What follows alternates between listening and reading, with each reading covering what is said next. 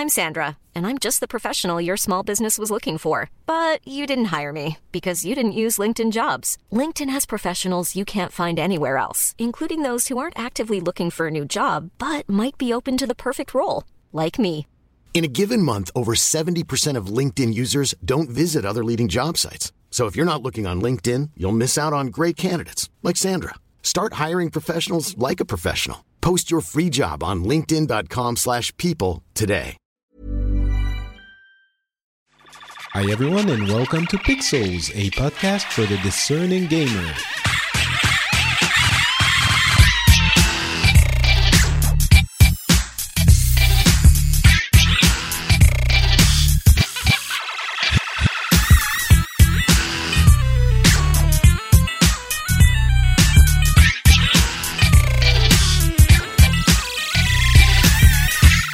And hello everyone, and welcome to Pixels, a show where we get people from, well, I almost started as the intro for the Phileas Club, where we get people from around the world.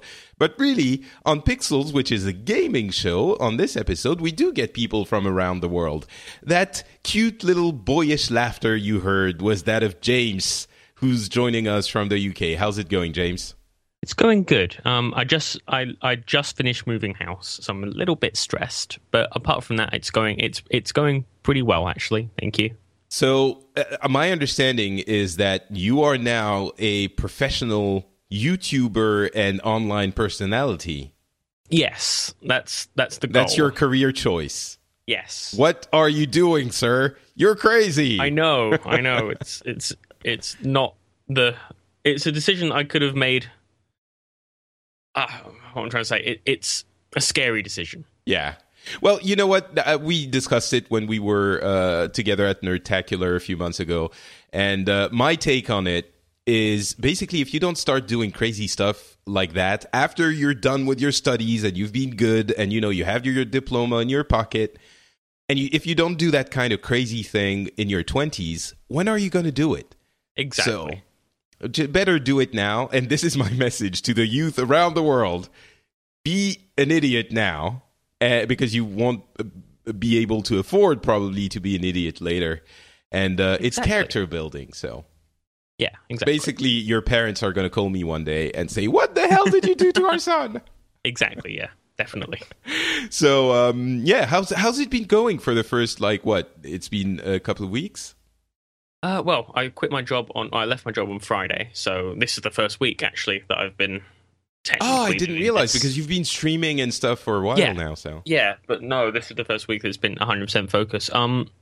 It's been difficult to get into a routine, actually. I've started, getting dressed as if I'm going to work. Yeah. You know, it's I'm actually dressed for work right now, because then I'm in the mindset.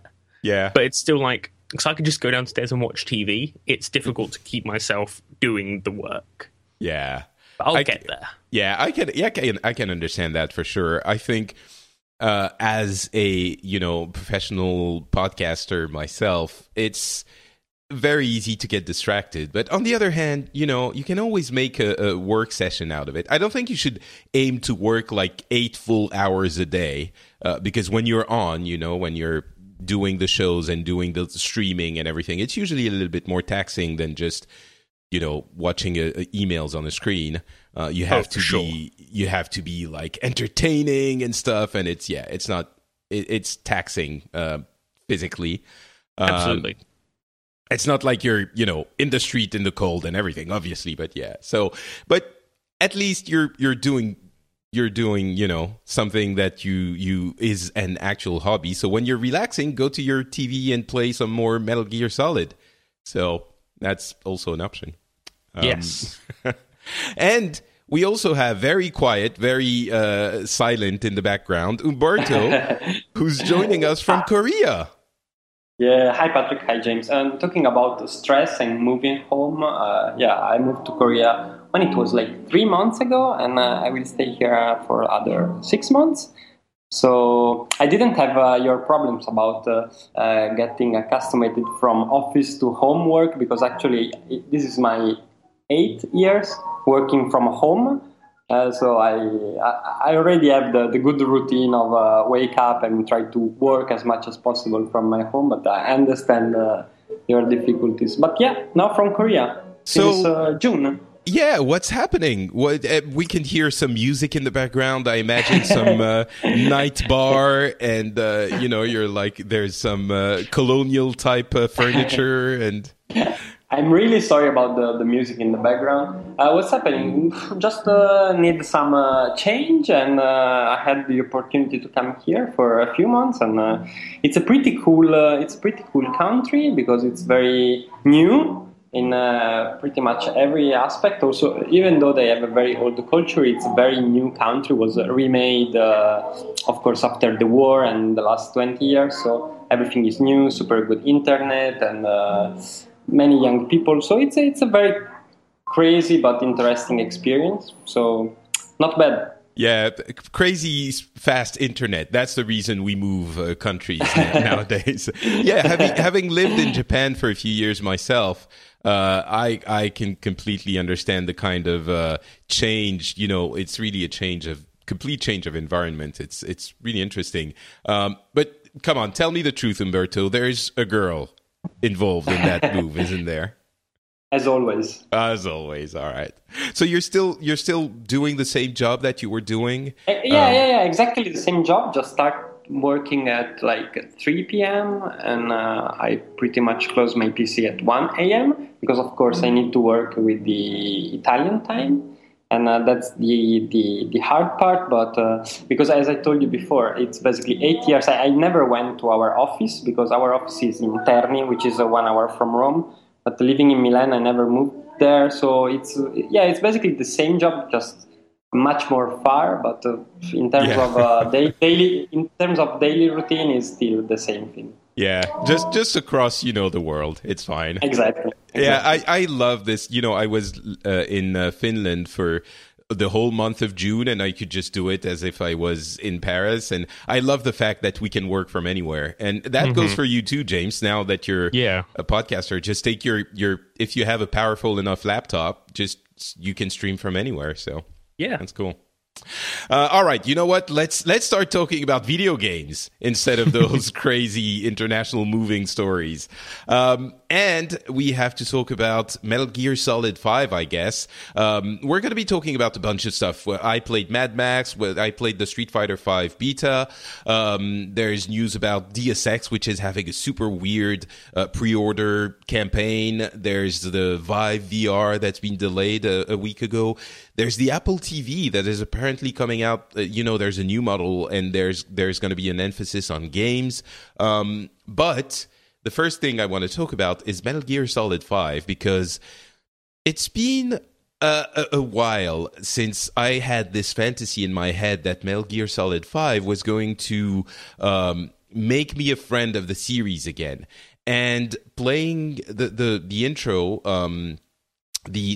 not the Phantom Pain, Ground Zeroes, I got a little bit scared, and then people were saying that the final game, the Phantom Pain, was a masterpiece, and then I got hopeful, and I finally played it. I bought it, and I'm about 7 hours in, and I'm not convinced. I'm very sorry, and I feel like whenever I say I don't like Metal Gear Solid, I'm committing some kind of cardinal sin, and the wrath of the followers of Kojima rains down upon me. But I've been saying this about the previous games that I hadn't played for a long time because they didn't gel with me. But this one, it's the final one, is being hailed as a success, as a masterpiece and everything. And still, I can't really get into it for some reason. It's very strange. It's like the infiltration parts are super well done, obviously, but everything that's around it just doesn't work with me. The intro is good. It puts you in the mood, and you're on this. I don't want to spoil it, but it's a very powerful kind of immersion thing where you're into the skin of Snake. But then you have all of the silliness that revolves around it. That is, all of the I would say even subpar. It's not subpar acting, but the writing feels translated from Japanese. And maybe it's because I know the Japanese culture so well that I can see the strings connecting the English version to the Japanese intent. And it doesn't quite work with me. There's the childish adolescent humor that doesn't quite work with me. There's the, Snake has a piece of metal embedded in the skull, which is, and he's called Punished Venom Snake, and all of the characters have these animal name, and the soldiers that you can recruit for your base have randomized animal and adjective name, and it's just I don't know. It's what do you think, James? I think you've liked the game, so we can have a little bit of a balance here. So my question is, do you like anime hugely? Are you an anime fan? That's a good question, actually. I used to be, back when I was unconditionally in love with Japan. And then I moved there, and I saw, behind the curtain, I guess. And anime is not my thing anymore. Some of it I like, but not unconditionally as I did before. Okay. I think that, so how I have been approaching, so this is my first, I played Metal Gear Rising Revengeance, which I loved. Then I played Ground Zeroes and this one. I haven't played any of the others, but I have watched them, like people play through them. I think that for Metal Gear Solid, you need to realize, or at least for me, it helps realizing that it's totally taking itself not seriously. And that if you think about it, like it's Kojima is writing an anime and he's being super over the top and having fun with it and being silly. That's what makes it not silly for me. It's kind of just like it makes it silly, but I can accept it because the game understands that it's not being super serious, but that it's taking itself as a joke. And I can see why that might not jive with, like, because it's a super serious topic. I mean, it's talking about language and talking about how and death and revenge, and there's definitely some serious topics there. But and even the setting, which is the Afghan War in the 80s, it's very present in that setting. It's not like, it's someplace in the Middle East. It's like, this is the Afghan War, and you have the USSR. Soldiers, they're here, and you're killed.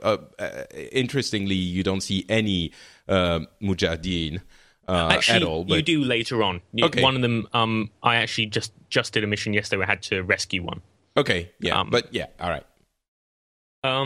It's I think the actual gameplay is stellar. It's absolutely fantastic. I'm really loving stealthing through places and just trying hundreds of different ways to complete a mission. But it does it does feel like it's been translated from Japanese kind of haphazardly, and I can see why, because the people like Metal Gear Solid because it's so over the top and ridiculous.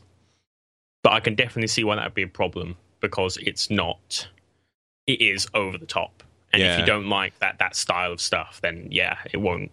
I guess, the translation isn't bad in the sense that it's funny English, right?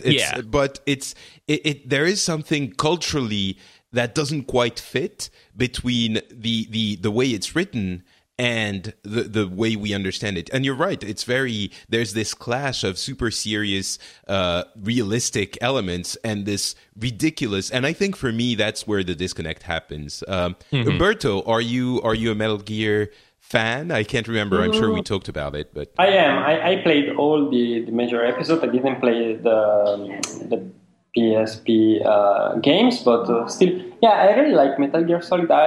Honestly, I like the not too serious kind of tone of the games.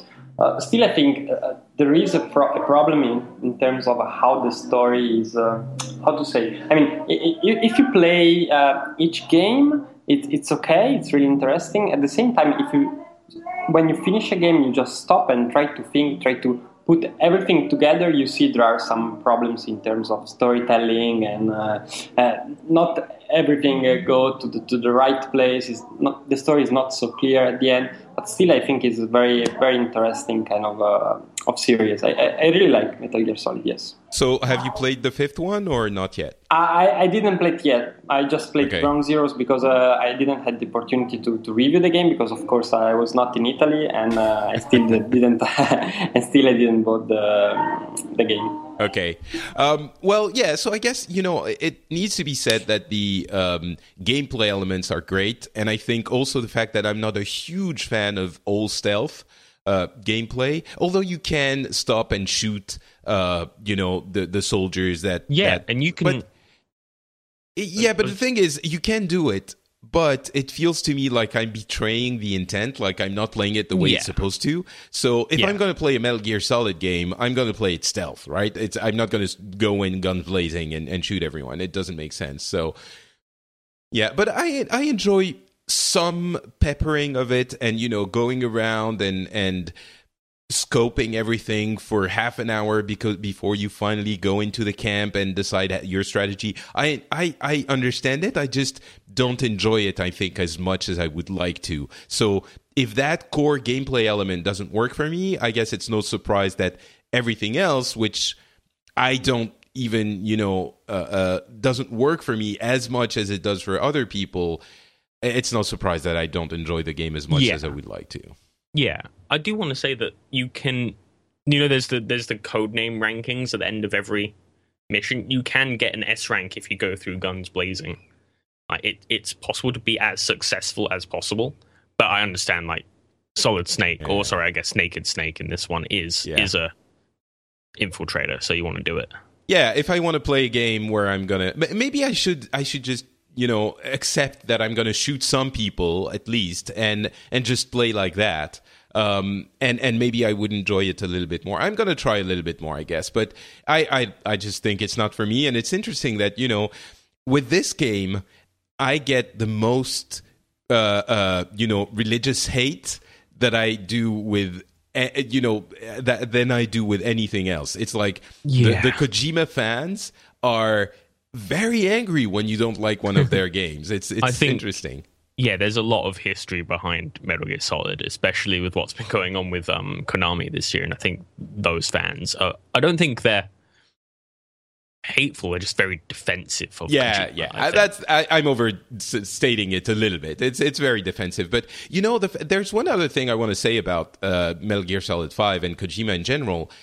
First of all, there was a farewell video that he did with a sort of history of all of his games, all of his Metal Gear Solid games, and he was saying what he wanted to. And even now, 20 years after Metal Gear Solid 1, and without having liked any of the following games, it still touched me in a very emotional way. I was like, oh, but it's Kojima. So I get it a little bit. On the other hand, the diva nature of that character that he created for himself, with every mission you get an intro credit and ending credits, and in each of those credit sequences you have his name 5 times in the credits, and it's like directed by Hideo Kojima, written by Hideo Kojima, a game by Hideo Kojima, and you're like, maybe he was poking, fun at everyone because it's, second degree and everything. He feels like a diva a little bit. And it's not to say that he's not talented. Some people have been telling me oh, but he's a genius and that's why he can plaster his name everywhere. It's like, obviously, usually divas are talented or at least recognized for what they do. It's what happens once they are recognized and acclaimed that makes them a diva or not. And it feels to me like he's not an obnoxious diva, but he's a little bit of a, I don't know, I have a problem with divas. So I like humbleness more than people who plaster their name 150 times across their games. Maybe it's because he was taken off the jacket, but anyway, I just wanted to mention this. And I still like Kojima. He's fine. I just, whatever. He'll be back. He will come out with another game very soon with another studio that's going to pay him very well to make the game. I sincerely hope so. I mean, even I've been enjoying. The fun I've had with Metal Gear Solid 5 is going to make me go back and play the others, and I think that someone with that, the impact that he's made on gaming just in general, I sincerely hope he gets to make another game. Yeah, if nothing else, he invented stealth gameplay. Well, some purists are going to say that there were things before, but he's basically the one that made it what it is today. So and cinematic storytelling as well. I mean, Metal Gear Solid 1 was huge in the fact it had voice acting, like proper cinematic voice acting and proper cutscenes on a PS1 game. Yeah, for sure. He brought this to gaming. He was a precursor in that sense, for sure. Yes, exactly. Yeah, I think cinematic storytelling would have made its way to consoles anyway. But he was for sure, like, the first time I played Metal Gear Solid, my head exploded. You probably weren't even born, James. That's depressing. I would have been 4 when it came out. Oh, okay, that's fine then. All right, let's talk about another cinematic achievement that translated into gameplay, and that's Mad Max, which I hesitated getting. And we're not going to be as long on Mad Max as we are on Metal Gear Solid, but it was like 15 euros or 16 euros on Green Man Gaming or CD Keys. Yeah, and so it's not been reviewing super well, but I figured I loved the movie Fury Road so much that I needed to be all shiny and chrome in the game too. And so I went and bought it. I figured I'm going to play it for a couple of hours at least, but I want to try it. And I knew it has almost nothing to do with the movie except a couple of names here and there. And so I played it for a couple of hours, and I guess the bar was it had been reviewing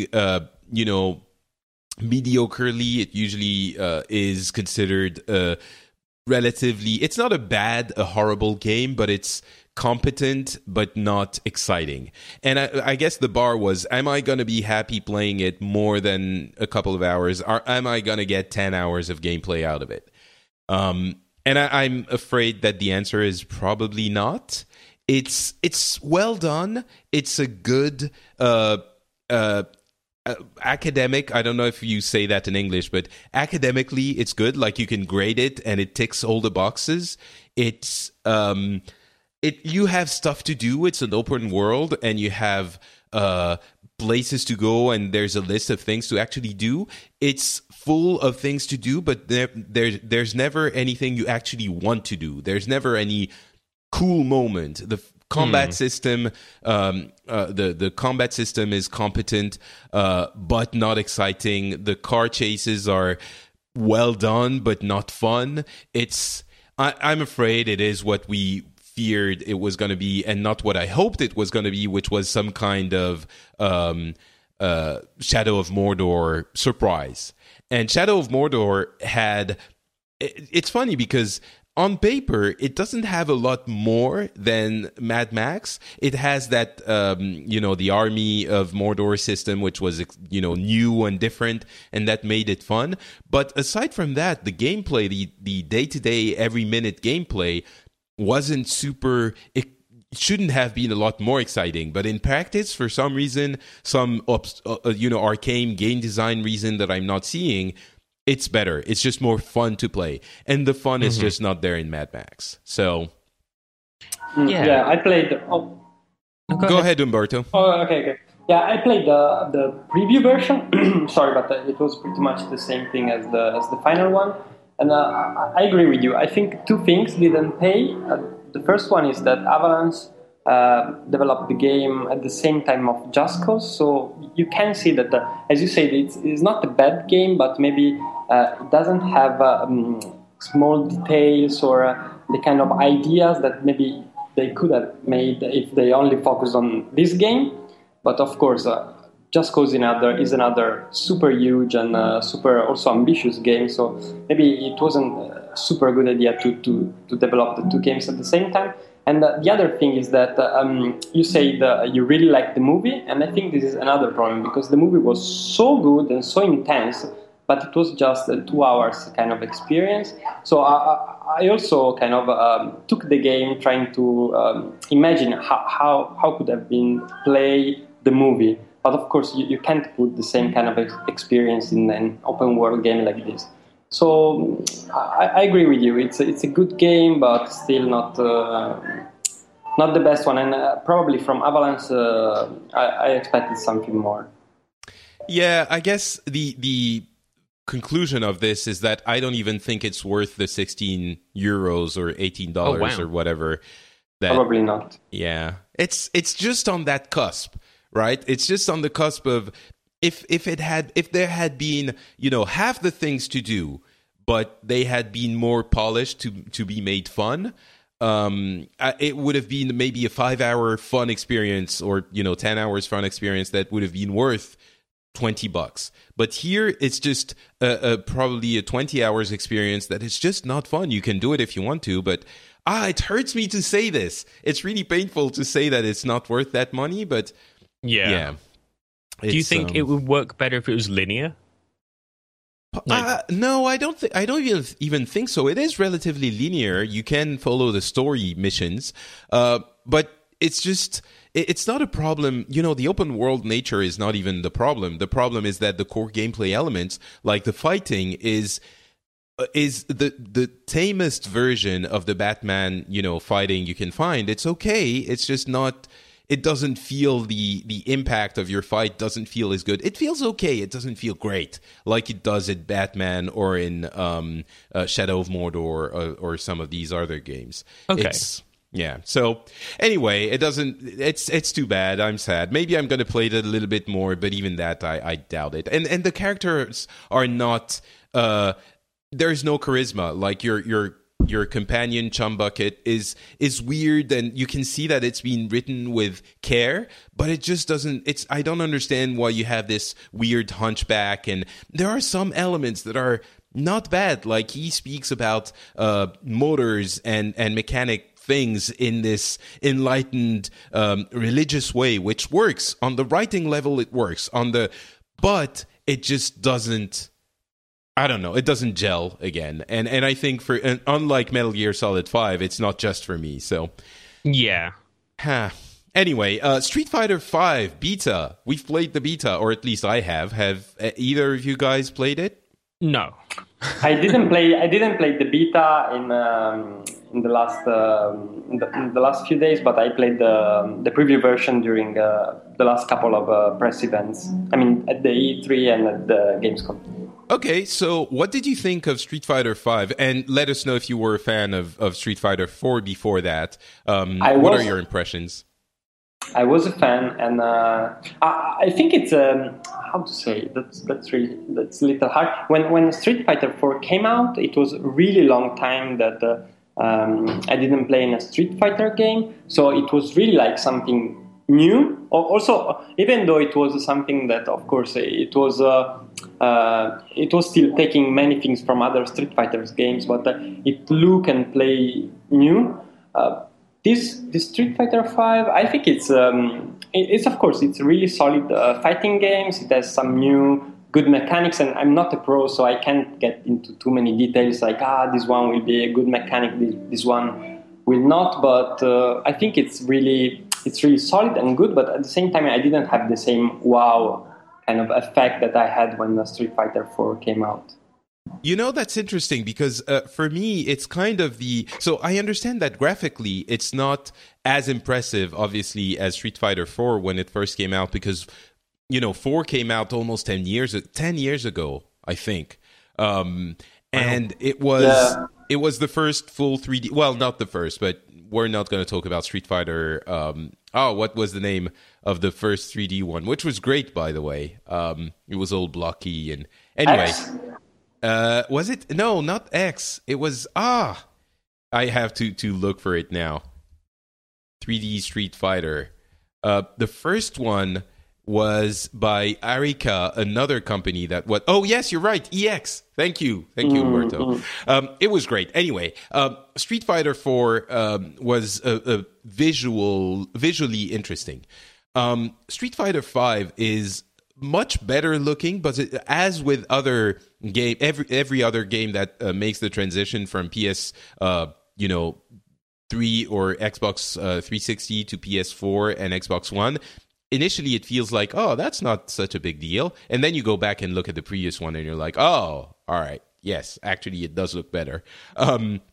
But aside from that, I think gameplay-wise, it's been refined to a point where I think a lot of people who are interested in Street Fighter 4 but just couldn't get into it because it was too technical and too difficult are going to be pleased by Street Fighter 5. There's a lot of elements that make the game. It feels like they've gone full hog into the philosophy of easy to learn and hard to master, which other companies have implemented to great success. And for this one, it feels like Street Fighter V is very geared towards not beginners, but people who are interested in those games, but aren't technical enough for the, one frame hit that you have to press the button at the exact right time. There are things like, the V skill, which is a very easy, basically, special move that you press the two medium buttons and it executes. For example, the one from Cammy is she does a spinning punch, and as she's spinning, she goes. She can avoid fireballs.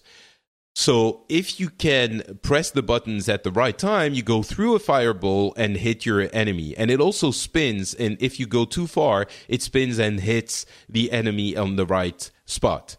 But it's also, once you're engaged in that animation, it takes a little bit of time to complete. And in order to go through the fireball, you have to anticipate the enemy actually doing the fireball. You have to really feel when they're going to do one. It's really difficult to initiate the hit, the move, as you're seeing the guy doing it. So you still have to read into the fight and understand how the flow of the fight is going. You can't just press it willy-nilly and just get something out of it. So it feels like you still have to have some kind of understanding of the fight, but the emphasis is not on being super quick on your twitch reflexes and you have to press in half a second at the right time, or well, actually half a second probably, but a tenth of a second. And there are things like the moves that you do. You don't have like forward heavy punch or forward heavy kick. When you press heavy kick, 99% of the time, it's always going to be the same one. So all of these kinds of things make it more approachable. And I think that it's going to be very interesting to widen the potential player base in that.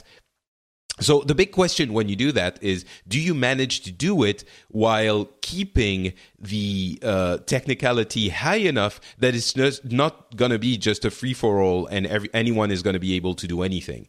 And I think from what I've seen, it's a very early beta. I've played a few hours of the game, but it feels like it's still highly technical, but more approachable. So I think they're striking the right balance there. I'm very positively, my impressions are very positive at this point. So at the risk of sounding, I guess, reductive, do you think this could be, I guess, the Heroes of the Storm to Mortal Kombat's Dota 2?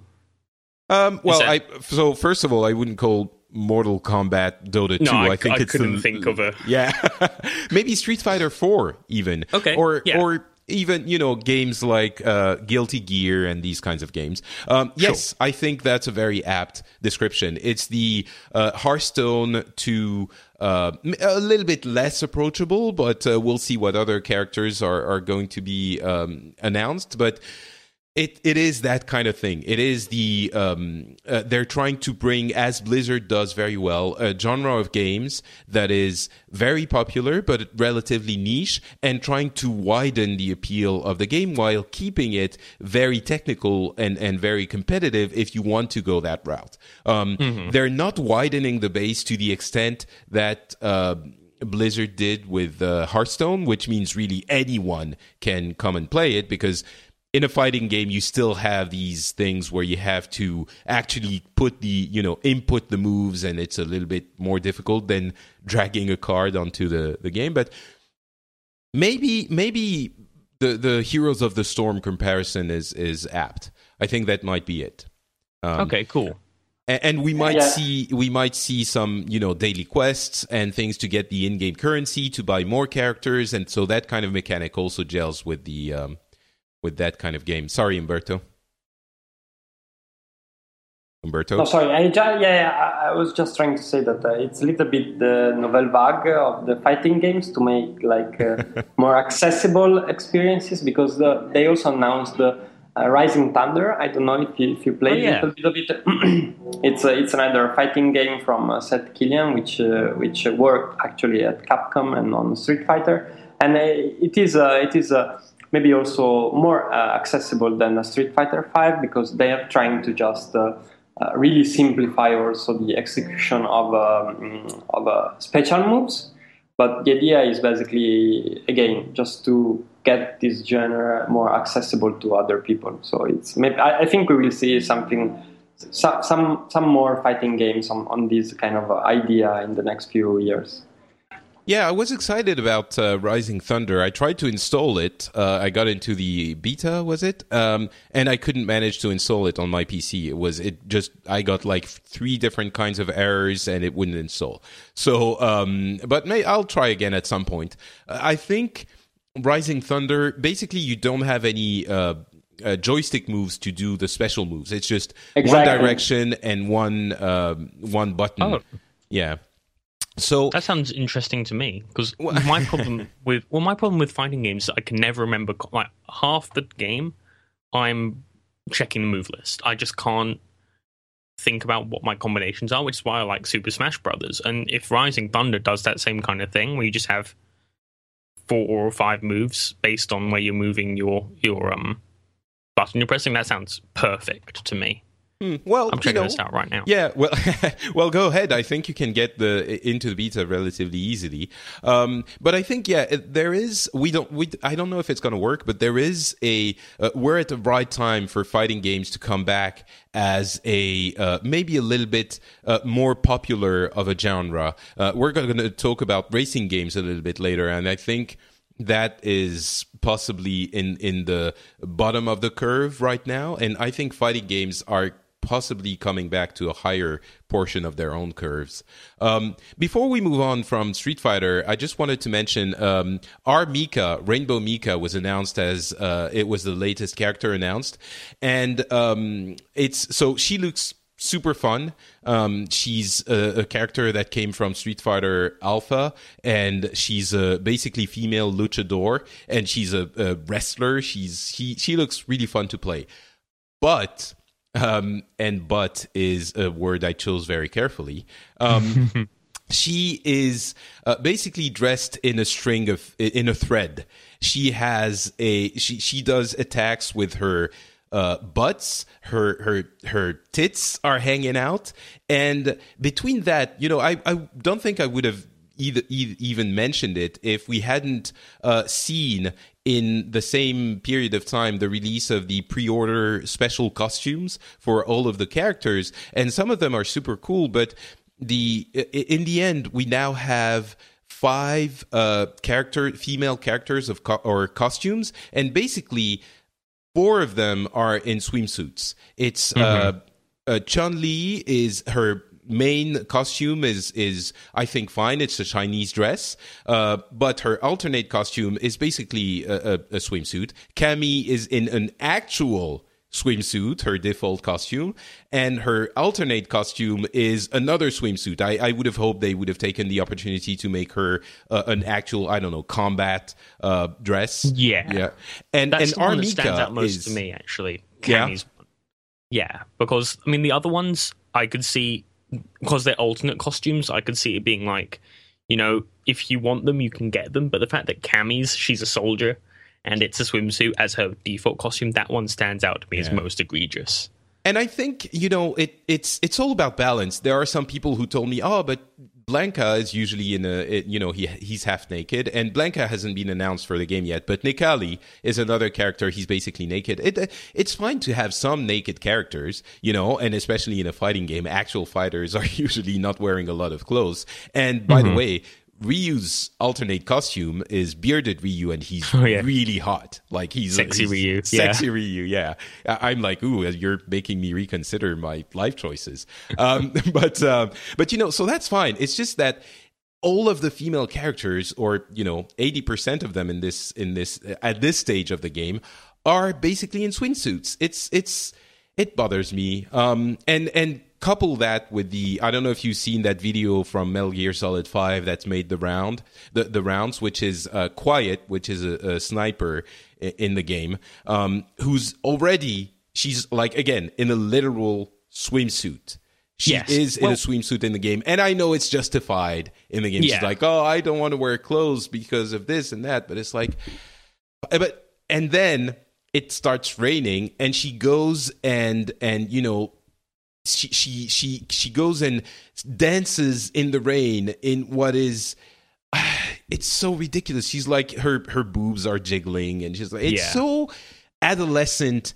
And I think the thing is, not to get this into a giant conversation about female representation in gaming, which I could get into, but sure, it has to do a lot more with Japan. And the way Japanese people, Japanese society considers women. And if you know anything about Japan, and most of, a lot of people are anime fans and video games fans, and that the Japanese versions of games are usually the ones that have the most issues with gender equality. And Japan has a long way to go to consider women, equal to basically... Again, I've lived there, I've studied it, they have a big problem with that. And this is just an example of that, and I know it, and it bothers me. I know that's the way it is, and things will need to change a lot before we see the effect in games. It's probably a symptom of all of this. But it's still okay to mention it and to absolutely point it out, which is what I'm doing here. So, I do think, Metal Gear Solid, I do think handles it like the beginning of the game you spend staring at a guy's butt through a thing. So I do think at least Metal Gear Solid is sort of equal opportunity in its objectification to a degree. Yeah, I wouldn't say that what you're looking at, the guy's butt, which is through a hospital gown for a little bit, I wouldn't quite say it's equal to what we see in Quiet, which is a very objectified character in my opinion. But I see where you're coming from. I think, again, you can point to examples, and that's an important thing to understand. I think you can point to examples where male characters are objectified to a degree as well. But the problem is a large majority, especially in Japanese games, a majority of the female characters are objectified. It's okay to have some objectified characters of either gender, I think, but the problem arises when there's this imbalance where, 80 or 90% of the female characters are objectified and only, 30 or 20 or 40 or whatever percent of the male characters feel like sexual objects, right? So, absolutely, yeah, I agree. Yeah. Anyway. Any thoughts on that, Umberto? You're in Korea. I know they're, as much as they like to hate on each other, the Japanese and Koreans are very close in many respects. The Confucian roots are the same, so they have the same kind of problems, if you want to say so. I don't know. I think still those are just video games. So I mean, it's okay. It's okay. Those are just choices. So if you aim to some kind of to a certain kind of players, I mean, it's still okay. I mean, I understand what you mean, but at the same time, I don't know. It's a little hard to explain. I don't think it's too bad in video game because you just choose to talk to half of your possible players. So this is more like. To me, it's more a business choice, kind of marketing business kind of choice. So if they want all the Street Fighter women fighter in swimsuit, to me, I mean, it's okay. They should know that probably some girls will be angry, some girls will not play the game.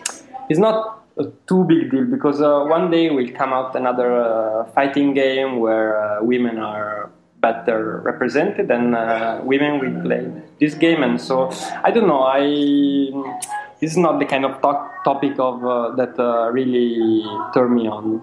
Yeah, it doesn't. Well, maybe it turns you on. It doesn't bother you. Probably. Yeah. I would agree if there were enough games, or that had female characters represented well, and that's the whole issue. I think the balance thing, and the big problem is I think we don't have enough of those. It's changing in the West very quickly. In the past couple of years, we've had a lot of progress in that area. But in the East, I think it's still, and that's what we're coming back to, I guess, in the end. It's the Japanese games are Japanese. Yeah. And that's the balance. It's that balance. We don't have fighting games with well-dressed female characters, or very few. But anyway, that could make for an entire show. If you want to discuss this more, I've written a big, very long series of articles on my blog, patrickbeja.com, discussing the issue of female representation in gaming and in society at large, which I think is a problem. And I've discussed ethics in games journalism as well. The two issues, because of Gamergate, have been linked very often, and I've discussed Gamergate as well. And I wrote it a year ago, and I reread it recently. I think as we're heading into the first anniversary of Gamergate, the description of trying to understand why Gamergate is so controversial and such a big issue, I think the way I explore it is still relevant today. So if you want to find out more about that, it's on patrickbeja.com. It's not too far down the articles. And talking about game journalism and ethics, the FTC has found a YouTube network, Machinima, I believe, guilty of deceptive Xbox One advertising. We discussed it a little bit earlier in the previous episode, and I think I've managed to put my feelings about this into words. I think ethics is supremely important. When you're talking about journalism, I think it's been bandied about as an issue in instances where I think today we're in a very good place for most major publications. There's ethics statements that are very clear, and the publications say when they get things for free nowadays. The YouTube space is still very uncertain. And the attention of the people who want ethics in games journalism, I think, would be well served to be turned on those types of activities, because it's a lot of young people who really don't know how things work and what should be done and what shouldn't be done.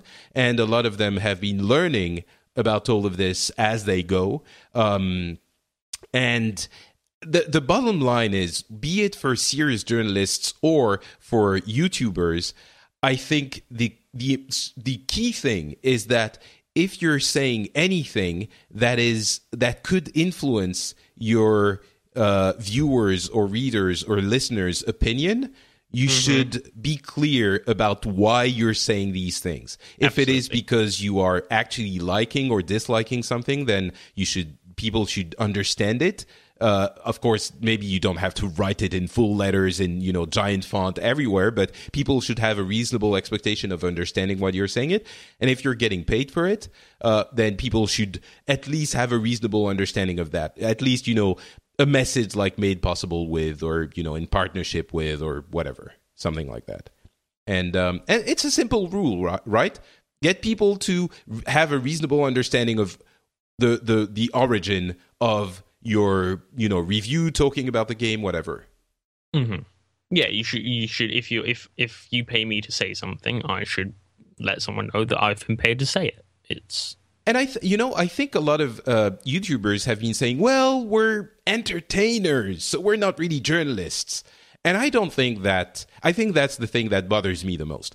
As long as you have people who are listening to your opinion and who are going to make a purchasing decision based on it, then you should apply the same ethical rules to yourself as journalists do. It doesn't matter that you call yourself an entertainer or, a fun giver or whatever. I think it's important that once the purchasing decision is going to be influenced, then yes, yeah, exactly. If you're an influencer, then you're then you have a ethical duty. That's the word, duty. You have a duty to saying to because you're misleading people otherwise, and that's not cool. And even stronger than not cool, it's not legal. Right? No. It's for journalists. At least it's not legal, and that's the big question: are these people journalists? Are they subjected to the same rules as journalists are? Well, and I know that the FTC, at least I don't know what it's like in the EU, but I know the FTC this year, I think it was in May or March, I don't remember which, implemented a law that said whenever you're advertising something, you have to disclose it or it's illegal. So no matter who does it. And I think it's somewhat different. Some people sometimes say, when an athlete gets paid to use, or an actor gets paid to use a BlackBerry or whatever, this or that watch, to wear this or that watch. I think it's not the same because, first of all, they're not expected to be reviewing anything or giving their opinion on something. When you're playing something and having fun with it, you're kind of, saying that the game is fun. And if the fun is being paid for, then it's a different story. If the person is just showing up to a premiere of a movie with a certain watch, then I don't think it's quite the same. Yes, it's paid for and it's some kind of advertising, but it's not the same level. He's not telling you, buy this watch, it's super cool. And if they are, I think in that case it becomes very iffy, right? Exactly. It's that, yeah. So anyway, Umberto, any thoughts on this? Or I mean, as you say, it is or it should be a very simple kind of rule, but I don't know. I don't want to say too much because, of course, we have many people watching, YouTubers that say to us, all the journalists still working for online magazine, you take money for this, and so if I say anything, it sounds like this time we can say bad things about YouTubers, which I really don't want to do. I understand. Yeah, I think the situation has been getting a lot better. I think for both YouTubers, I mean, a couple of years ago, the practices, I can tell you, were horrendous. Like, it was appalling what was happening. And for the press as well. There's been, if anything, the issues, the focus that has been put on ethics in games journalism in the past year, I think has encouraged people to actually make their ethical policies a little bit clearer. So I don't think we have a big issue anymore, honestly. There might be incidents here and there, as they always are, and they're being scrutinized in an appropriate way. But even that FTC, ruling that's happened last week is on facts that are almost a year old. So I think all of this is getting regulated, and it's good. Yeah. I agree. Deus Ex, Mankind Divided, the pre-order campaign is, I would say, even potentially bordering on deceptive practices. Yeah, this makes me feel like slimy, this Deus Ex thing, because it feels like a pyramid scheme.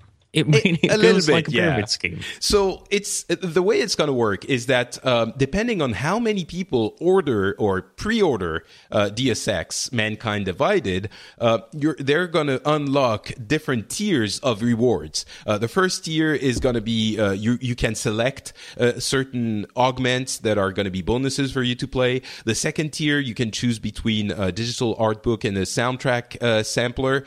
Tier 3 is a comic book or a novella. And tier 4 is 4 days early access, and I think this is just for the people who pre-order, not for everyone.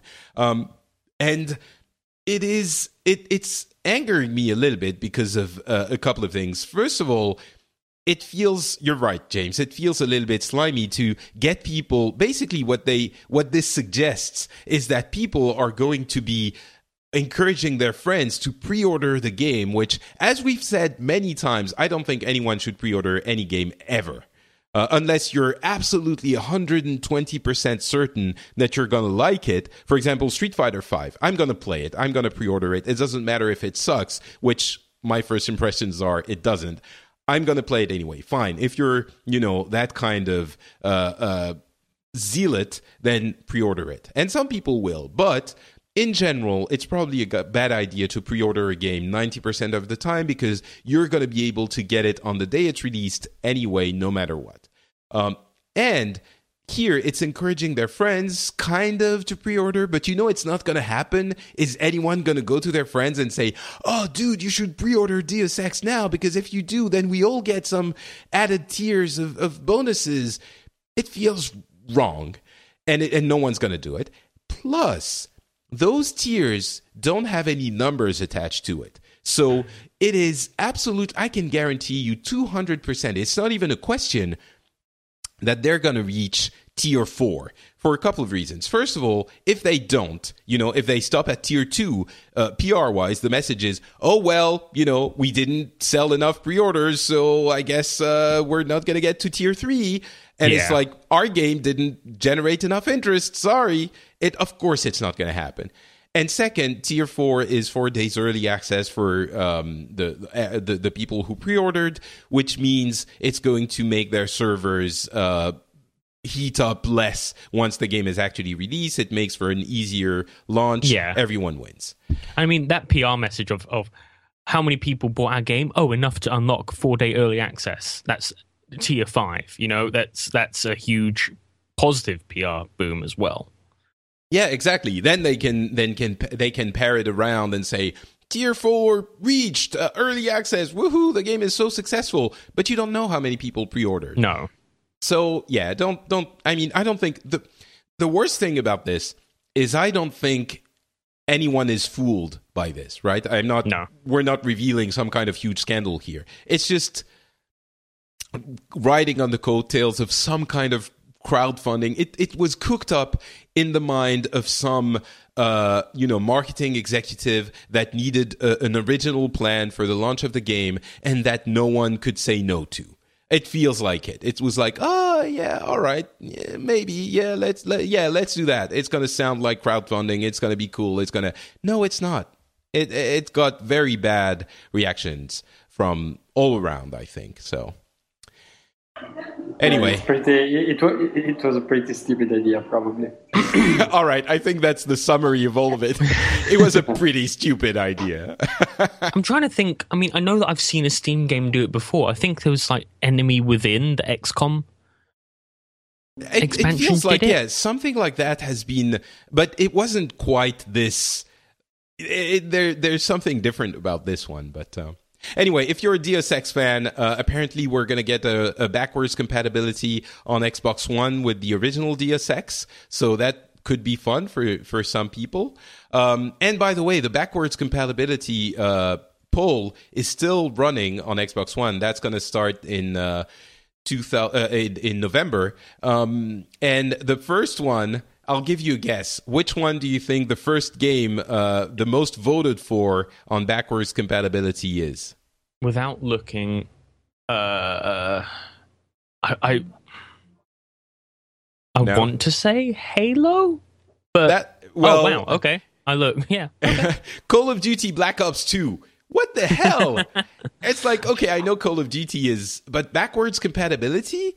Black Ops 2, really? That is weird. I mean, second, I can understand. Red Dead Redemption, fantastic game. Skyrim is third, works too. Call of Duty, if you're going to go for a Call of Duty, the fourth one is Modern Warfare 2, which is wonderful. Halo Reach comes afterwards. Black Ops, next. Gears of War 3, Fallout 3, Call of Duty Modern Warfare, etc., etc. But yeah, so most of those games are probably going to get backwards compatibility and probably going to get some kind of Xbox Live Gold inclusion. So that's good news. Bad news, or I don't know, neutral news. The Vive VR headset is going to be launched in 2016. After all, that means that all of the VR headsets are basically going to be launched in 2016. And VR, as I had been predicting, is not going to be actually a thing until I would say the end of 2016. At least. And this one in particular, because I don't know if you guys played a little bit with it. I did at Gamescom. No, I played with an Oculus, but not the Vive. This is really, really interesting. And but at the same time, I think it will be pretty much impossible for 99% of people just play with it in the proper way, because you need an empty room, even though it's small, still pretty much empty, and you really can move with the Vive VR. So you need space, and it's really cool. It's really different, but at the same time, I really can't imagine how hard it will be to just make games for this, proper games, and just I think very few people will be able to experience this VR set in a proper way. Well, the problem is you have to put those pieces at the edge, at the corners of your room, and it tracks your movement in the room. So you need a big room. And in the US, it's possibly possible in some cities. In Europe, it's going to be difficult because we have smaller rooms. And in Korea, dude, you're going to be in trouble if you stay there. Yeah, exactly. And it's really smart because it tells you when you are reaching the wall. But basically that's it. I mean, I'm pretty sure you can't put a sofa in your room. You need an empty room. And I don't know. It's very, very cool. I played it with 5 or 6 demos. It was super, super cool. But as already Oculus has the problem that it needs some good games made for Oculus to really shine. With this one, I think will be much harder, and I don't know. You also need good numbers to try to think proper games and good games. I don't know. It's just an interesting technology, I think. I think ultimately all three of them, which are the Oculus Rift, the Vive VR, the Valve model from Valve, and the Sony Morpheus, are going to be items that you use sitting down or standing, but I don't think many people are going to be using them walking around. Maybe turning around, but not walking around. And so ultimately, all three of them are going to be similarly used. I think the Morpheus is interesting because a lot of people already have PS4s, and the specs are set. With a PC, you're going to need a relatively powerful PC if you want to use these things, and PCs are more expensive than a PS4, and you also need the device itself. I suspect the Morpheus is going to be the cheapest of all of them, also the least technologically interesting, but possibly the cheapest. You're also going to have the PlayStation Move that you're going to use with it, so you're going to have to add that, which means you also need a PlayStation Eye. But ultimately, I still think it's going to be cheaper to get a PS4 set than a PC set. But, we're going to see. I think the research into whether or not this is cool is going to start in 2016. Not, when it first comes out, it's not going to be... some people are going to buy one of them, and I'm going to be one of those people for sure, but it's not going to be primed for consumer consumption immediately. It's going to be months before people figure out exactly how to use this thing and if it's actually a fun experience for games or other things. So yeah, if you're not super interested, if you're not a zealot, as I was saying, for pre-orders, you can safely wait until the end of the year, I think. Apple TV rumors. Apparently, games are going to be a huge focus on the next Apple TV that's going to be announced tomorrow. Apple TV 4, there's going to be an app ecosystem, possibly a controller sold with it. That seems weird because they were super expensive, but controllers, the iOS controllers that already exist, are going to work with it. There's going to be the App Store Games Twitter account was created. So basically, Apple is getting into the set-top box, which is also a game console game and market.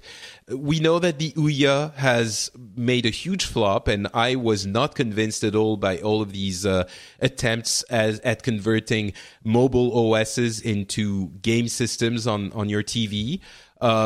Is the Apple TV going to be different? Maybe Umberto, who's an expert in all things games and including mobile, I've just agreed. It will be, of course, different from Ouya because it's Apple is much bigger than Ouya. I don't know. It will probably not be something. It will sure not be something for core gamers. But I mean, it can be successful in the way that many people already has games on the iPad and on the iPhone. So maybe they just want to play again or play a little more on their TV. I don't think it will be a revolution in gaming because it's still just one of those box to put under the TV, very small and for streaming and that kind of stuff. I don't know. It's I'm not too convinced by this kind of stuff. But still, again, I think that if you play on your iPhone and on your tablet and want just go back home and play a little bit more at your mobile games, it's good. But I don't know. I'm not too impressed. But I was reading your summary. You said that full Skylander supercharged will come to iOS, and that's of course pretty cool. But I think in 5 years we will not have the Apple TV instead of our consoles and PC. I'm pretty sure about that.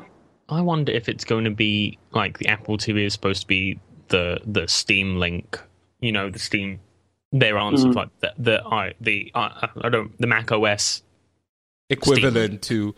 No, I don't think so, because the Steam Link is really just to stream your games from your PC to the TV. The Apple TV is going to be, the games are going to be running on the system, on the small set-top box. And I think that looking at it as the people who play on mobile are going to be playing on their Apple TV, I don't even think that's the case, because as I often say, for me, the casual gamers that play on mobile are the people who play when they have time to waste. And the core gamers who play on their TV are people who make time specifically to play, right? And so I don't think that those people are going to translate too much. However, I think that, graphics-wise and convenience-wise, the Apple TV could compete to an extent with some more expensive systems for people who don't want to buy a full-blown console, but their kids or maybe... Honestly, I'm not even convinced that many people... I'm trying to think of a situation of someone who would buy an Apple TV and play a game, but aside from maybe some children, I don't see who would. Anyone who wants to play a specific game is going to want a dedicated console for it. Yep. The mobile market is very different, because the people who want the 3DS is still selling, mind you, but the people who play on the bus are people who play because they don't have anything better to do. It's the Candy Crush of the world. And when they are going to get home, they're going to sit in front of the TV and watch, Survivor or some kind of reality TV thing. I would think. Maybe I'm going to be proven wrong, and I think that the graphical capabilities of the devices are high enough that you can offer some pretty compelling games.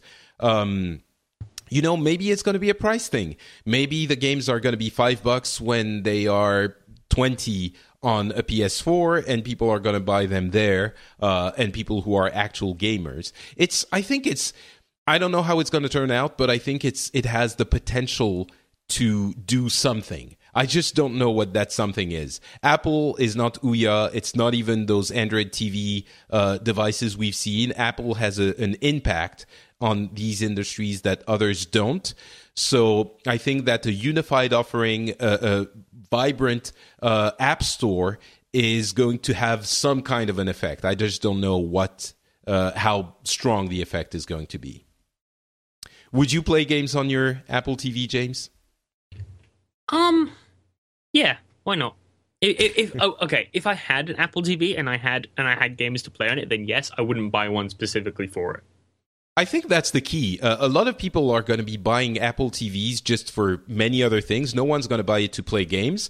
But then when you see, I don't know, some mobile game that is translated to, that's also on your PS4 or Xbox One and on your Apple TV for half the price, maybe you're going to whip out the Apple TV controller. Maybe, I think that might be something. Maybe some games that are kind of fun but don't quite work on your iPhone or iPad, that don't, that aren't adapted, aren't perfect for touch control, are going to be more fun to play for people who are actually gamers on the Apple TV because you're sitting down in your couch and watching your giant screen. That might be an area that, maybe some games I don't really play on my iPhone because I don't bother with them. Maybe I would play them with a controller and, a big TV. We'll see.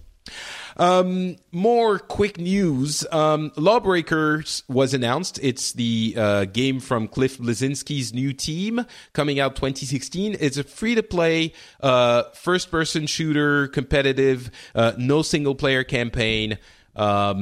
Yeah, maybe. It looks Overwatch-ish, which is a good thing. Exactly. Impressions? Anyone has anything to say about this game? Not really. I mean, as you just picked up, the big thing that mattered to me is that it looks like an Overwatch game. It's by Cliff Bleszinski. A little bit. Maybe a little more, a little faster and a little more, how to say... it still has a foot in the arena shooter kind of gameplay, but it has, of course, something of Overwatch. And it's fun because we played it, not me, one colleague was at PAX Prime, and he played it, but there is an NDA on the game that will last probably forever for that hands-on, so we will never write about the game. not about that hands-on. It looks fast. That's for sure. It looks faster than Overwatch, for example. But yeah, we'll see. I'm always interested in what Bleszinski does because Gears of War. We're talking about influential. Gears of War was so influential in the third-person shooter genre, and he's been at an Epic for a long time. And his new endeavor is interesting, of course. And by the way. He wants to have an equal split between male and female characters, and the female characters looked badass and not undressed. So, just wanted to throw that out there. FIFA 16 demo is available on the PS4, PS Store. I'm guessing on the Xbox One as well. I'm downloading it as we speak because you know what? It's the most played game in the history of games. I'm going to try it out, and there's a demo, so why not? I also played the demo of Dying Light, and I was surprised. It was fun. I think really I'm gonna try and get it for cheap. I was very surprised. It's the opposite of the experience I've had with Mad Max, which was underwhelming. It was just ticking all the boxes, underwhelming. This one seems like it's ticking all the boxes and kind of fun. So yeah, it's very rewarding. Doing the parkouring around and you're getting into it. So I adore Dying Light. I think it's a fantastic game. It's one of the best games I've played, I think. I think that buying it now is a great thing to do because they're just about to release a huge expansion pack. And I mean huge, like doubling the content of the game.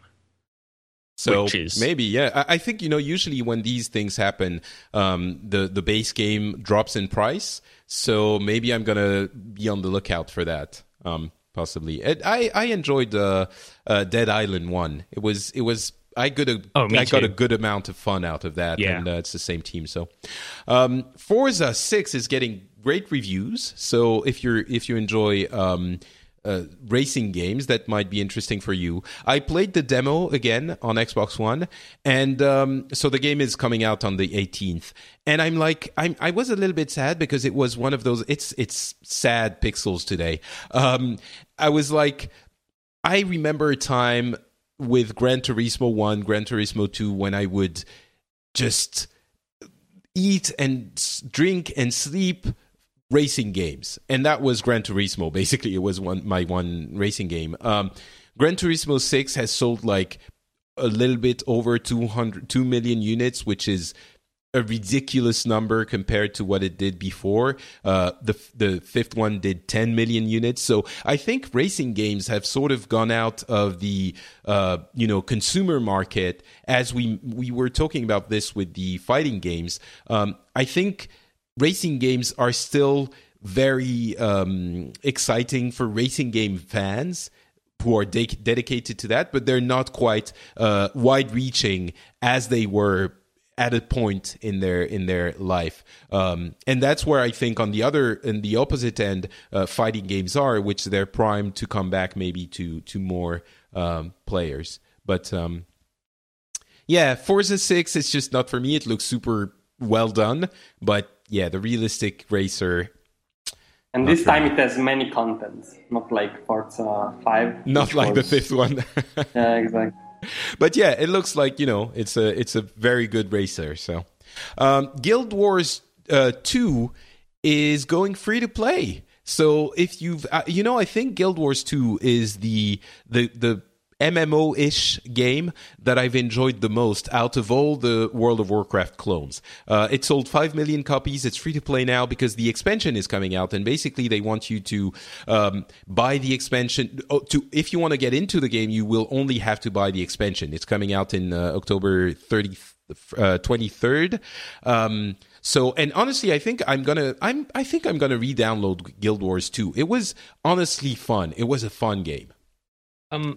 Yeah, no, I really enjoy Guild. I don't want to sound like I'm whining, but it makes you feel a little bit, I bought that game and paid money for it day of release 3 years ago, and now they've made it free to play, but they still want me to pay for the expansion. I know that's not, it just kind of makes you feel a little bit like, oh. I see what you mean, I guess, yeah. I wouldn't agree because it's been 3 years and there are so many games that have gone, but I guess are the people who bought it not getting something like, I don't know, mount I haven't or something? seen anything about it. And I haven't sent any emails out saying what we get if we were prior supporters, so I don't know, but I won't say conclusively that no. How long has it been since you've played it? I played it last in May. Oh, okay. So you do play it a little bit. Okay. I can see it. Yeah. I can see it. Yeah, that's true. I didn't even think of it because I haven't played it for, basically 3 years. But, okay. Well, I understand what you mean. I still think it's cool. It's free to play. Oh, no, I do too. I think it's great. I mean, it's a fantastic game. It's one of the most different MMOs you can play out there. And I'm really happy that people are going to be playing it. I mean, Guild Wars, just as a franchise, is huge to me. Guild Wars 1 was the first MMO I ever played. Ooh. And I love that game. Yeah. And the more people that get into this universe, the happier. It's just, for me personally, I kind of wish that there was a little bit more there. Yeah. Maybe you're going to get WildStar, which is going free to play on September 29th then. Did you buy that one too? No, I didn't. Well, there you go. So there's, It's a silver lining.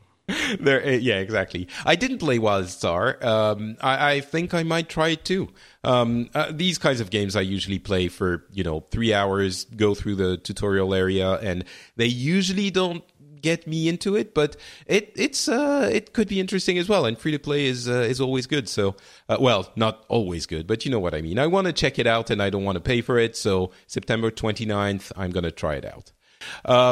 Who's seen the trailer for the BBC drama that recounts the history of Grand Theft Auto's fight with the authorities? And it's got there's a sound here. Sorry.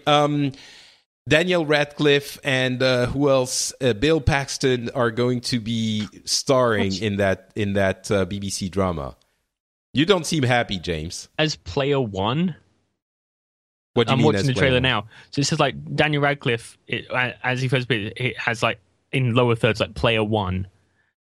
No, I guess it's just Daniel Radcliffe is going to play one of the characters and Bill Paxton. I think it might be... Oh, okay. Yeah, it's a drama about like historical, like the story of how... the thing is going to be called The Game Changers. It's going to be the story of how Grand Theft Auto, I think 3, came out and made a huge splash and provoked the kind of ire from the American. Okay, yeah. So I was watching. It's historical. It's not like it's not a Grand Theft Auto movie where there's a character that is from Grand Theft Auto and that does Grand Theft Auto things. I think the headline of Grand Theft Auto TV drama, that's what I was reading. It made me think that it's going to be live action Grand Theft Auto adaptation. Yeah. Yeah. Okay. No.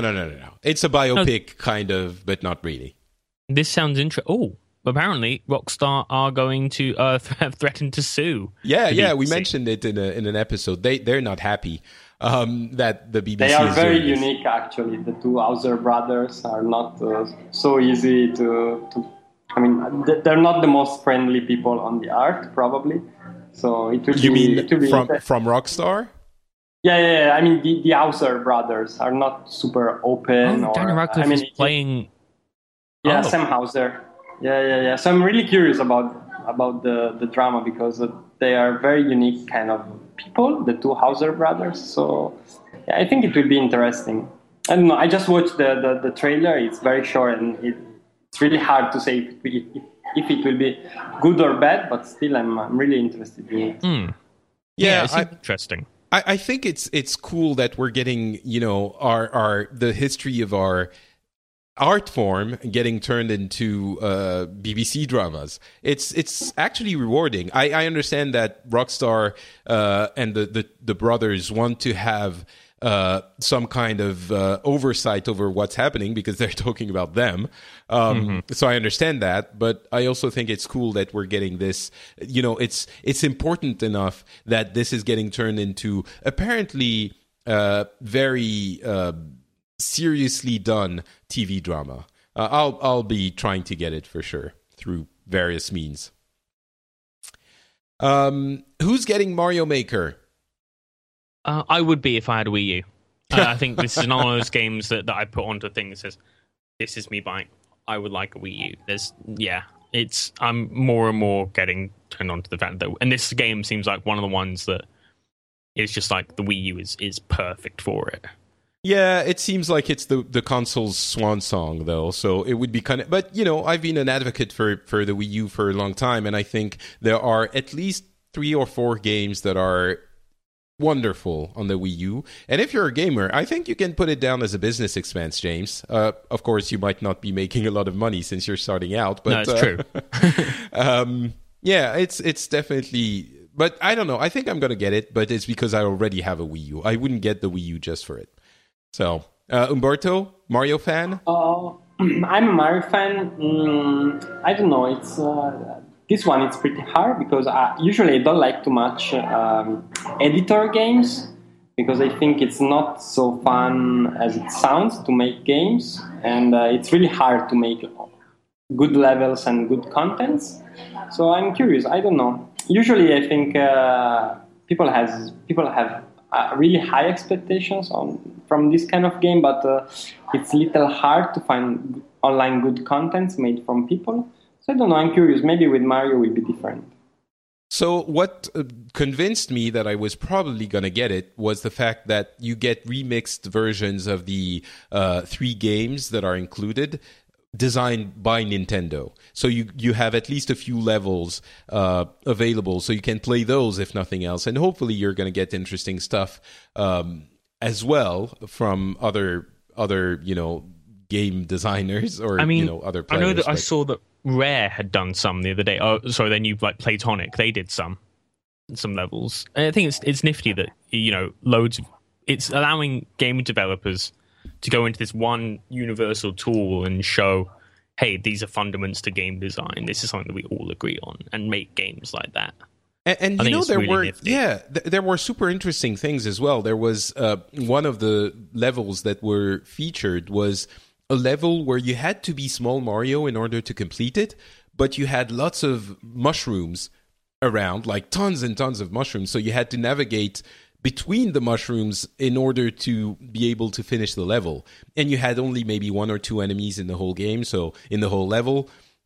So it's this kind of weird approach to things. I've mentioned a few times that I'm not interested in having levels with, millions of enemies and millions of cannons and millions of hammer brothers everywhere. That's not what, the super difficult ones are not what is drawing me to the potential of this game. But those weird, quirky things. And, it's cheap enough. It's, I think I can find it under 40 euros here.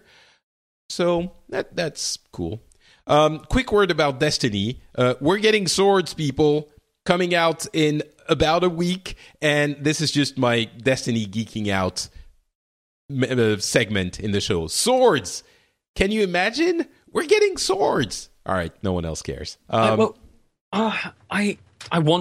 desperately want to play Destiny. I played it on my girlfriend's PS3 and I really enjoyed it. But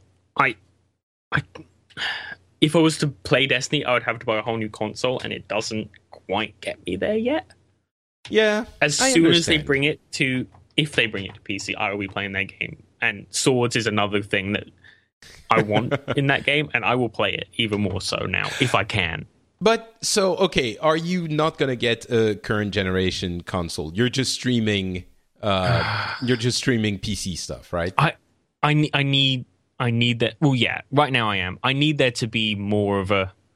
Like right now, for the PS4, off the top of my head, I can think of maybe 4 or 5 games that I would want to play, and I need there to be more than that for now. I can't justify it. If I had a little bit more cash, then sure. Yeah, I understand. Yeah, for sure. It's not a trivial amount. As a working professional that's over 40 years old, for me it's a lot more justifiable, I guess. But yeah, I understand. I remember that time when I was a starving student. I used to work at a games store to get stuff, and I would borrow the games from the store and return them, of course. Yeah. So, yeah, I understand. But, I think at some point, I mean, unless you specialize on PC stuff, which is completely valid as well. But, to be a well-rounded gamer, I think it's not a bad thing to have a console as well. But, yeah.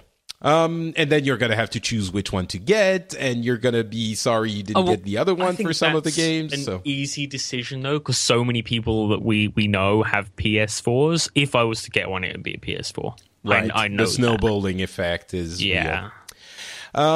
All right, I wanted to say a couple of words about that new crowdfunding platform called Fig, which is basically a crowdfunding platform where you can get equity in some of the games. I didn't mention it last time, but it's an interesting concept. The first game, Outer Wilds, is out, but basically what that means is that you're crowdfunding stuff, and if they do super well, you get money back. So it's equity. You actually get equity in the game being created. And it's very limited. You have only a few games that are going to be launched through that platform. It's very regulated. A lot of people are scrutinizing the games to make sure that the companies are serious and it's not, a free-for-all like it is on Kickstarter, which, by the way, mentioned they are not going to be exploring equity crowdfunding. It's not for them. But yeah, it's just, Fig, if you want to look into it, it's an interesting idea for gamers. It's a little bit more involved in the crowdfunding aspect. Yeah, I like it. I don't think I'll use it, but I like that it's a little bit more. Yeah, it gives you a little bit more involvement in it. Well, you don't have money for a console, James, so That's you're true. not going to start funding. No, it's true. Although you could fund your console's purchasing through the rewards, I could, games the money you're gonna get from Outer Wilds. You can go all in on some game and see. It's true. Yeah. Hedge your bets and everything. Let's leave the strictly gaming news to talk about video and movies and stuff like that very quickly. Castlevania is going to get a bootleg miniseries. I don't know if you've ever seen Power / Rangers, which is a fan-made film. Yeah. I haven't seen it, but I've heard a lot about it. Now, it's supposed to be really good, right? It's super cool. It's this guy called Adi Shankar who did that Power Rangers thing. It had a bunch of famous actors in it. There's The Punisher. There's a short movie with The Punisher, which is super cool and super violent as well. I'm really looking forward to see what he's going to be doing with Castlevania. I've professed my love for Castlevania many times on the show. And go check out Power/Rangers and The Punisher, Dirty Laundry. There are 2 short films, maybe 10 minutes each, super cool, and you'll be excited for what he can do with Castlevania after you've seen those. So okay, yeah. I mean, sorry.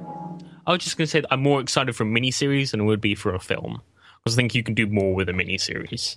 Yeah, I mean, it's probably going to be like 5 minutes episodes, and there's going to be 4 of them, but maybe. Yeah, Umberto? Oh yeah, no, I just want to say that in the last 3 weeks we had Castlevania miniseries and Castlevania Sexy Pachinko. So now we only need some good Castlevania games because we have everything else. Wait, I haven't seen. We're all googling Castlevania Sexy Pachinko. I'm pretty sure it was Castlevania Pachinko, Sexy Pachinko. I'm pretty sure about. Yep. Oh, there you go. All right. That is interesting. Oh, my God. Yep. Japan, as you were mentioning earlier. Yeah. We're coming back to that again. Wow. That is... Yeah. All right. I'm going to be watching that video. And it's interesting. Borderlands is apparently getting a movie from Lionsgate. I think this is the Mad Max effect. It's... I don't think Borderlands has the story to carry that, honestly. I mean, I know that Tales of the Borderlands is supposedly doing well, but I don't think, and I'm going to get people telling me off for this, but I don't think Borderlands has a good story in general. And wow, B, you like to live dangerously. You're going to get some angry people and reacting to this. The fact that Lionsgate says it's developing the Borderlands movie as a tentpole feature film sounds scary. Yeah, if you hear tentpole feature film, you're gonna think it has to have a wide appeal, and Borderlands is fun because it's irreverent, and I don't know how well that's going to translate, but I think if they have any brain in their head, they're going to know that, Fury Road was it is violent and it is visceral. And I think Borderlands needs to be all that and funny. And I think, stories can be written in that universe. It's very rich. There's a lot of lore in the thing. And I choose to be optimistic. I'm not overly optimistic, but I think it could be fun. And we're at a time when these kinds of movies can be made properly, right? If we had discussed this 15 years ago, I would have said no way that's going to be good. But now I think I'm allowing myself to be hopeful. So there's also going to be a Mega Man movie. Apparently, it's going to be animated, obviously. But I don't know how they're going to make a Mega Man movie not for kids. Maybe it is going to be for kids, but I don't see that. It's got to be for kids. Yeah. There's no way they're going to make super gritty. Although, based on... I don't know if you guys have ever heard music by the Megas or anything, but they do super gritty music about Mega Man, so it's doable. But I don't see Fox making a gritty film about Mega Man at all. Yeah, for sure. And it's we never know. The Power Rangers thing was actually super cool, but Mega Man, we never know. But I think it's going to be aimed at kids. And finally, Umberto, go ahead. No. I just agree with James about Mega Man and also about Borderlands. But they're making a movie around Monopoly, so I think everything is possible. Oh, there's a Monopoly game movie? No, there is. Yeah. There is a movie about Monopoly. That's Lionsgate as well. Okay. Yeah, exactly. Is it going to be a movie about the history of how Monopoly became a worldwide phenomenon? Or I'm not sure. No. It's not like a documentary. It's a real movie. Go to prison. Don't collect 20,000. Is that going to be the movie? That's. I think I'm not sure, but I think something like that.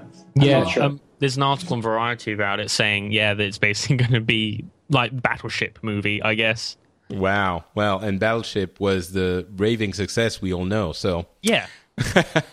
And finally, Ubisoft is building a theme park in Malaysia. It's going to open in 2020. And there's going to be Assassin's Creed, Just Dance, the Raving Rabbids. Yeah. I'm not... They're saying it's going to be next generation life-sized games. I don't know that this is... I don't like theme parks to begin with, but maybe. I really like theme parks, but Ubisoft... I don't know. Also, Nintendo, I think, said that they want to do something with theme parks. I think with Universal. Universal, actually, they're partnering. I don't know. It feels like I don't know how these games would translate into full-size, life-sized experiences that wouldn't be just like a haunted house type of thing. I mean, I don't know how it would. A Rayman roller coaster or a Far Cry rail shooter thing, but yeah, I can't think of anything, or like a zombie, which is a game I'm playing recently, horror game, but I can't. I don't know. Yeah, exactly. How do you turn Assassin's Creed, maybe Rayman, into a roller coaster, but then it's just a roller coaster? A Far Cry rail shooter. Yeah, I mean, you're going to have screens with things you shoot at the screen. Assassin's Creed, how do you make this into an attraction? It feels like it's going to be subpar or, maybe full par haunted houses or Renaissance fair type things. Yeah. Or what if they make it like an Ubisoft open world game with towers you have to climb to act and make it into a whole... Like each park is each zone of the park is its own tower, like you have in Assassin's Creed. You climb up it or you do something in it, and then that makes the park. I don't know. So yeah, I don't know. That's because you're going to climb. Obviously, you're not going to wall climb because not everyone's going to. So you're going to have to go. It's going to be stairs, and then you see people behaving like idiots and in costumes, and I don't know. Maybe the Malaysians are going to love this, but yeah, and that's another thing. Like, why Malaysia?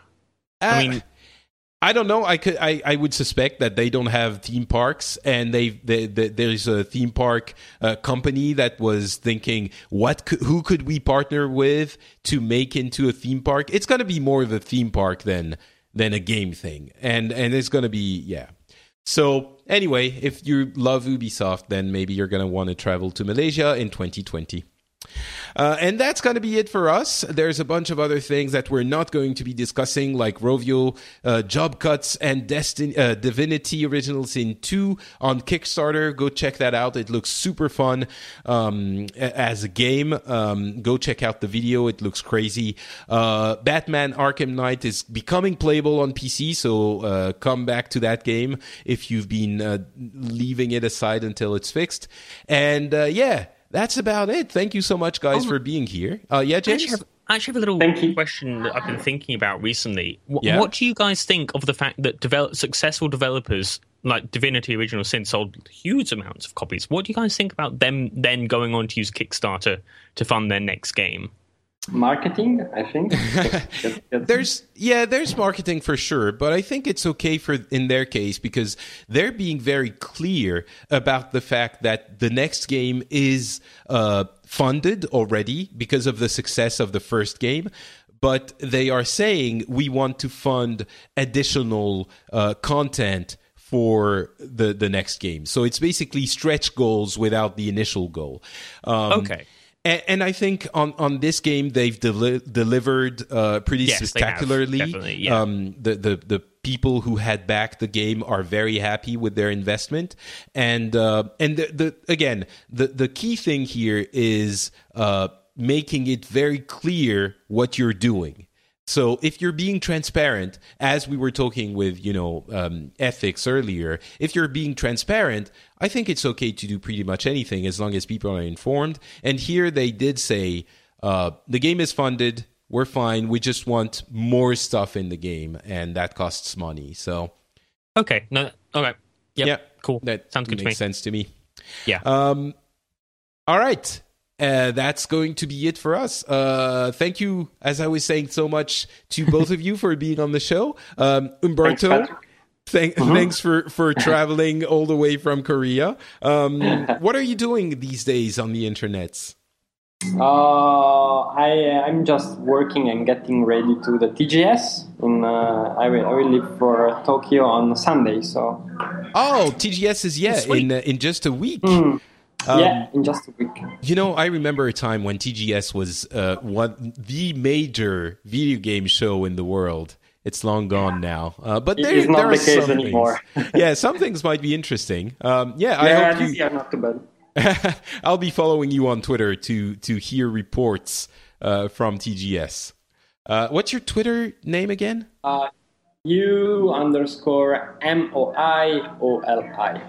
It will be in the show notes. Thanks so much, Umberto. Thanks. James, what about you? I am going to be, today, working on in investigations again. That's going to be coming up daily, every day for the foreseeable future. That's where I look at a small indie game every single day for like 20 minutes, 30 minutes. And then I'm off to Eurogamer Expo in 2 weeks. Oh, that's right. People have been telling me I should go there. I just can't be bothered with the travel. No, I mean, it's not a press event. It's a fan event, but it's super fun. I've been there. This will be my third time there, and I'm going to go with I'm going to take my dad with me as well. Oh, that's cool. Show him around. Yeah, it'll be nice. I'm excited to get my hands on the Battlefront beta there. I think like everyone else. So. Oh yeah. All right. Thank you so much. And James, can you tell me your very complicated Twitter name again? That is at IYAGOVOS. Yagavos. Yes. Which is James in Greek. It is, yes. I remember that. It will be in the show notes as well. Thank you so much for being on the show. I am Not Patrick on Twitter and Facebook, and you can find this show at FrenchSpin.com. I hope you had a good time. We will be back in a couple of weeks with hopefully some news from TGS. See you then. Bye, everyone. Later. Bye-bye.